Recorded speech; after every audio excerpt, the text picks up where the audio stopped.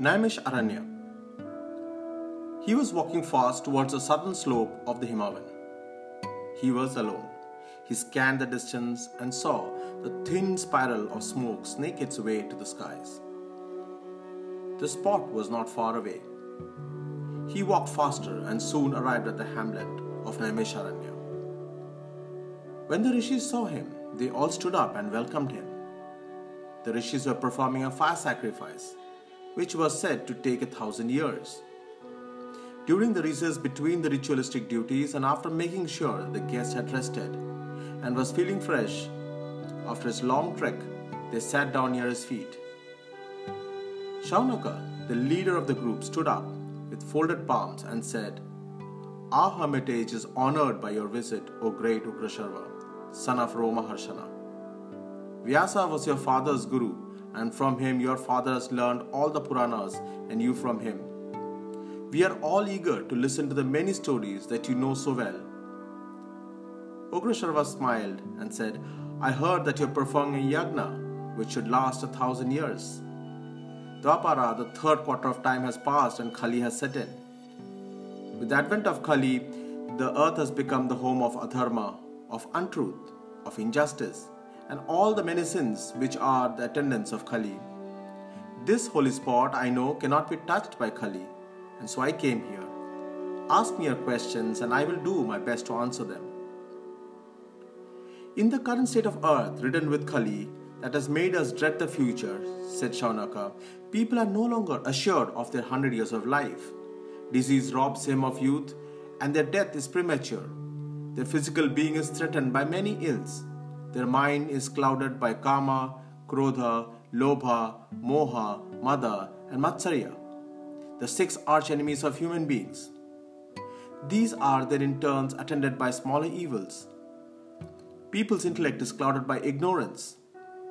If they have to emerge out of this illusion called Maya, if they have to save their souls from this sinful life on earth, then they will have to study the Dharma Shastra, the Puranas, the Vedas. But people today have neither the time nor the inclination to study what is good for them. Please tell us something simpler, like a single piece of great work or poem, studying which people can become pure and good and be freed from the bondage of karma." Krishna, the incarnation of Lord Narayana, was on earth during the Dwapara. He left us, and with him went righteousness and dharma. People are groping in the darkness of ignorance. If you could help us, my Lord, to tell where dharma has taken refuge after the disappearance of Krishna."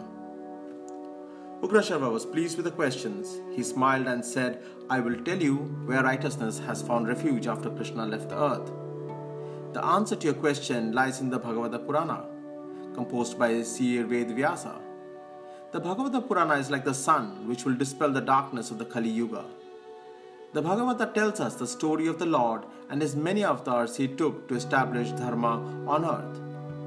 He is infinite, incomprehensible, not bound by anything, not the chains of cause and effect which makes an ordinary person live through janma after janma in an endless cycle.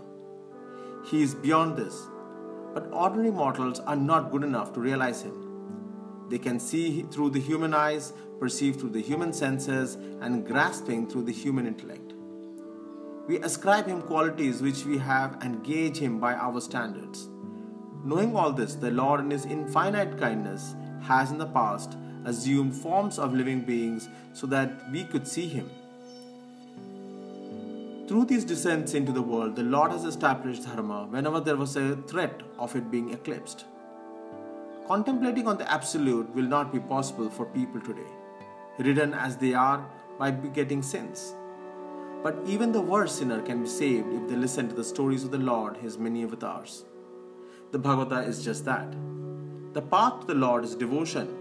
It is this bhakti or devotion that we see as the golden thread running through all the avatars. The Bhagavata is like a string of beads which, like a japamala, helps you realize the Lord. Vyasa composed these Puranas as his last contribution for the good of the world, and now I will tell you how it came about.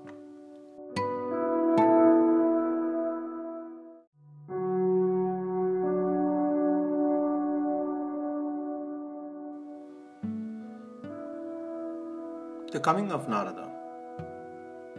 The river Saraswati was flowing placidly. On the bank of the river was Vyasa's ashram. It was evening, and Vyasa sat gazing at the ripples, but his mind was somewhere else. His eyes were sad and his face troubled. Some deep pain was mirrored in his thoughtful eyes. He sat there for a long time. The silence around him was broken by the sound of the strings of Veena. Narayana, Narayana came the voice of the young sage Narada. Vyasa got up and welcomed the divine Rishi, offered him a seat and sat at the feet of the Rishi, who was the son of Brahma. Narada smiled at Vyasa and asked, "I hope all is well with you. I hope that sickness and disease do not bother you. I am sure your mind, clear like a pond, is without any agitation. You ought to be happy since you composed the great poem, the Mahabharata, which is a storehouse of knowledge of all the rules of conduct. It's indeed a great achievement, and the world will benefit by your work.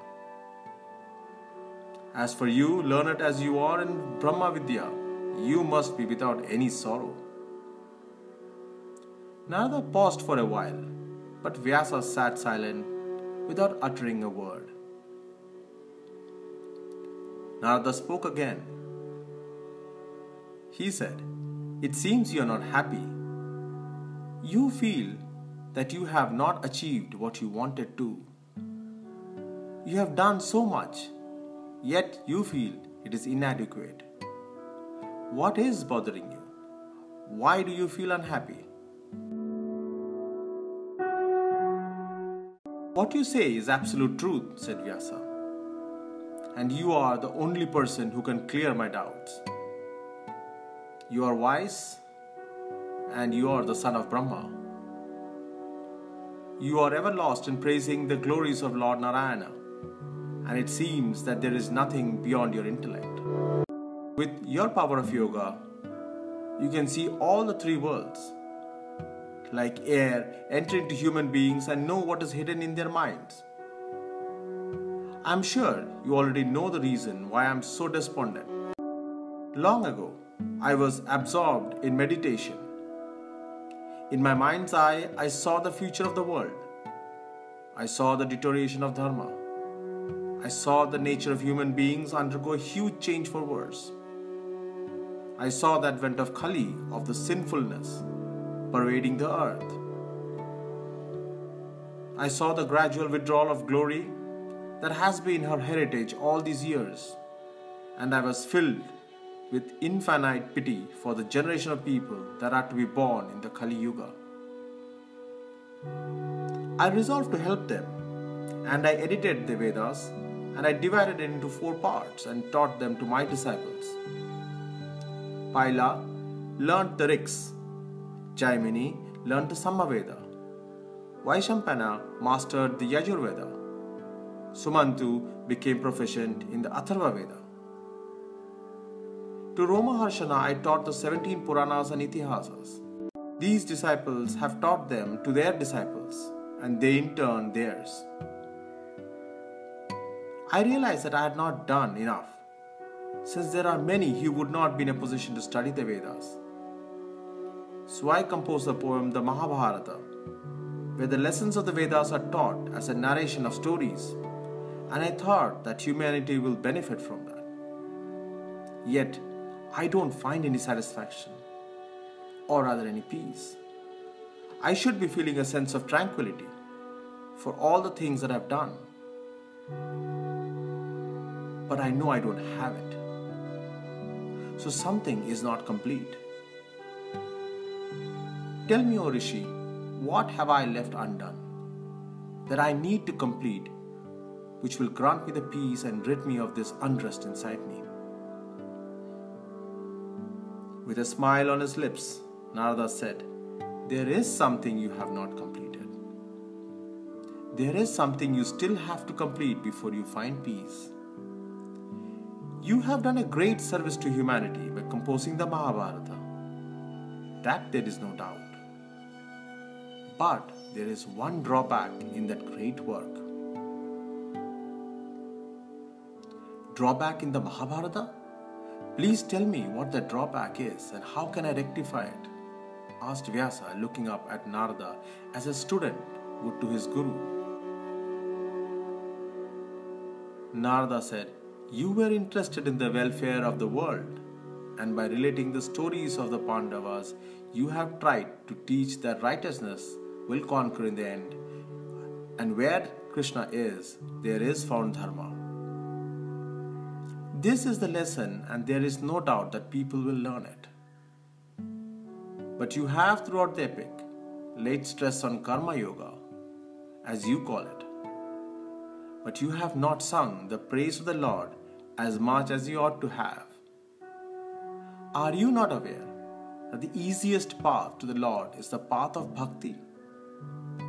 All other yogas are the harder path which leads to the Lord. The praises of Narayana, even if they are couched in the wrong words, even if they are sung all out of tune, will assure people of the grace of the Lord. Like a piece of arni, which when churned will give forth smoke first and later catch fire, which will consume the wood itself. Similar is the mind of humans, when churned by constant devotion to the Lord, will make all the evils in them come out on the surface. The sattvic nature of humans will then blaze forth, and like fire will consume the bondage of karma and grant them salvation forever and ever. The Mahabharata to you was a play. Your attitude was purely objective. You entered into every character. You were therefore thinking good thoughts as well as evil thoughts in the process of portraying them. Incidentally, the Lord was also praised. There was no single-mindedness about your devotion to Him. You must try to make up for this omission. Sing the praises of Narayana. Relate to the world His Vishwarupa, His Virata-rupa, His Vibhutis, His avatars, and this, I assure you, will grant you peace that you are seeking. Unveil to the world the secrets behind the avatars. Tell them why the Lord, who is beyond the opposites, who has his abode in Ananta, who is the life giver to this entire universe, why He should take a form and a name, a birth, and become like any one of us. Why He should appear to be infused with one of the three gunas and act as though He were a mere human being with human emotions. Praise every avatar of the Lord, yet nothing should come from your lips except the word of praise describing the glory of Narayana, and you will find peace. Drive home to the world of humans this lesson, even if they fail in their duties which are ascribed to them by the Vedas, their elders, and the world. Even if they have sinned and transgressed all rules of conduct, still, if in their heart there is a spring of love, of devotion to the Lord, that will wash their sins away and they will be dear to Him. Remember, you are yourself an avatar of Narayana. You have been born to this world for the benefit of humankind, and yet you allow emotions to delude you. Remember who you are. Wake up from the sleep which makes you forget your real nature. Relate to everyone, the many avatars of Narayana and the purpose behind each of them. Sing the praises of Narayana again and yet again. You will then have reached the goal which you have been striving. Peace.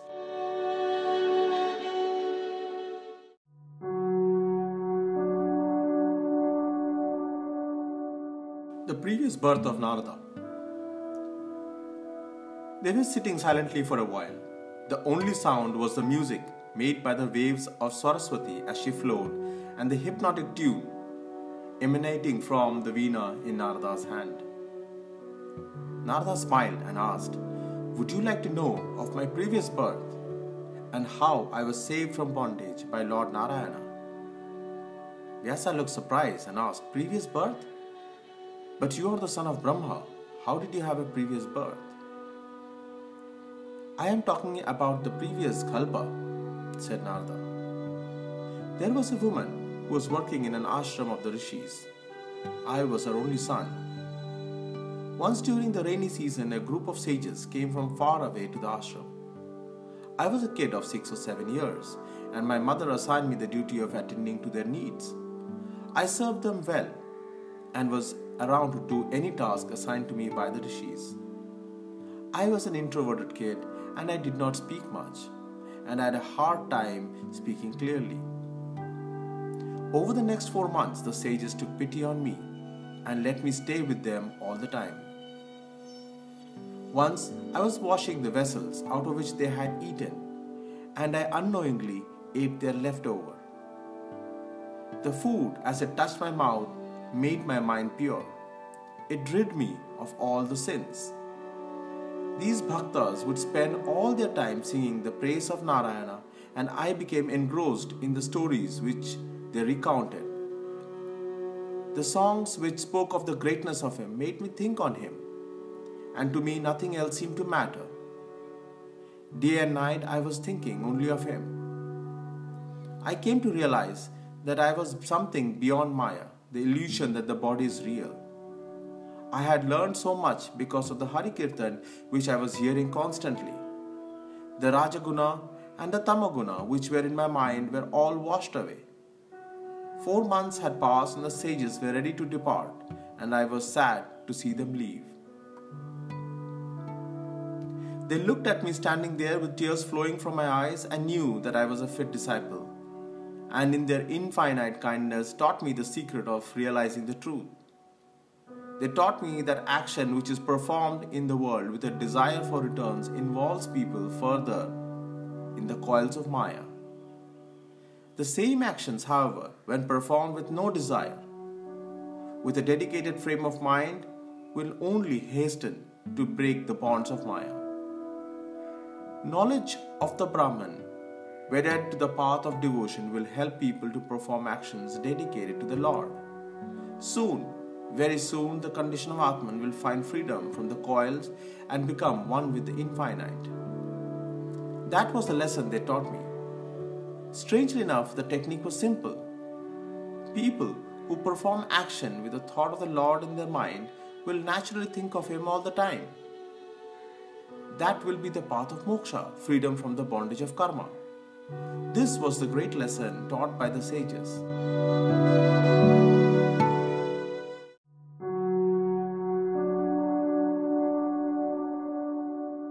The sages went away, and I felt alone.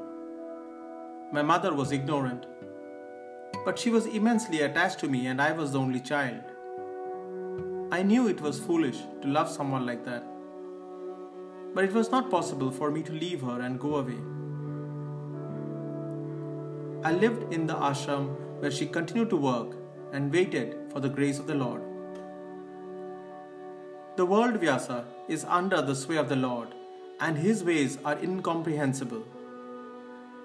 We see what is happening, but we lose sight of the fact that something else is responsible for the happenings in this world.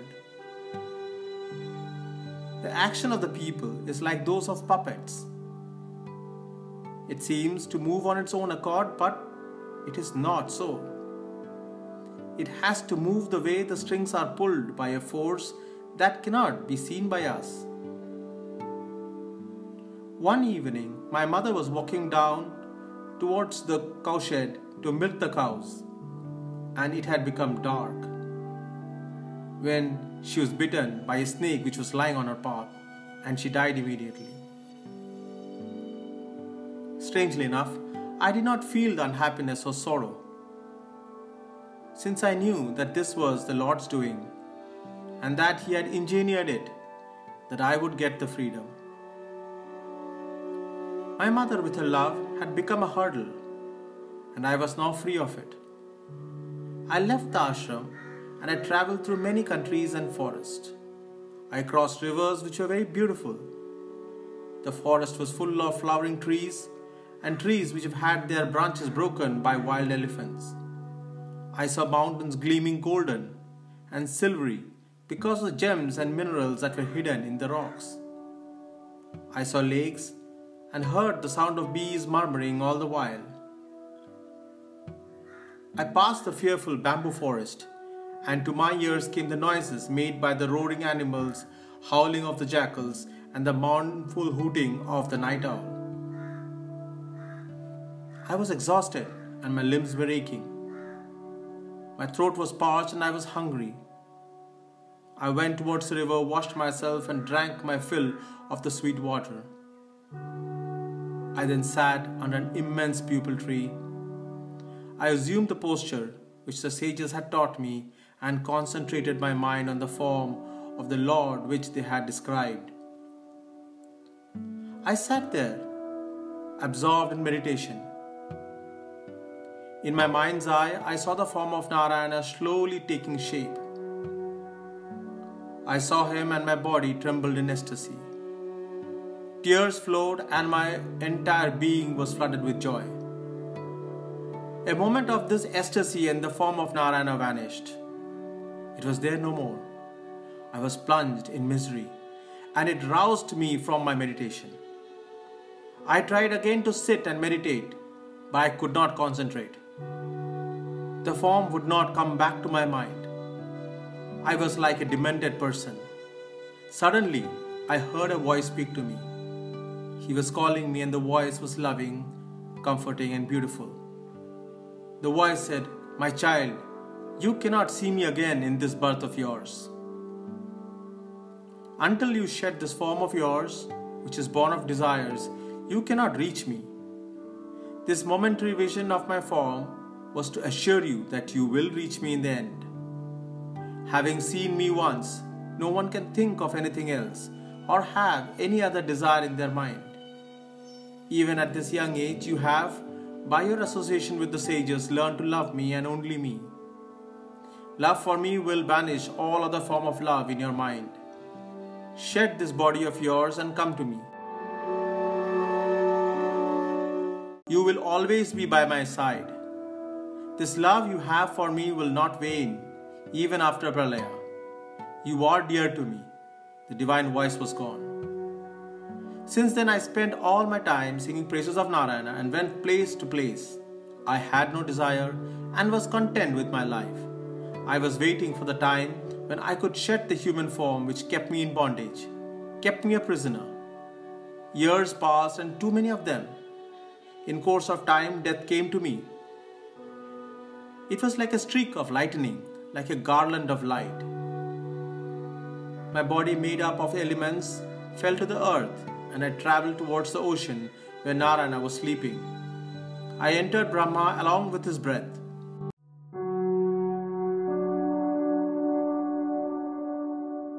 After 4 yugas had passed, when Brahma began to create the world, I was born as his son along with Marichi and others. By the grace of the Lord, I travel all over the universe singing his glories. When I sing, the form of Narayana comes to my mind and I see him all the time and I'm always happy. Let me repeat what I said before.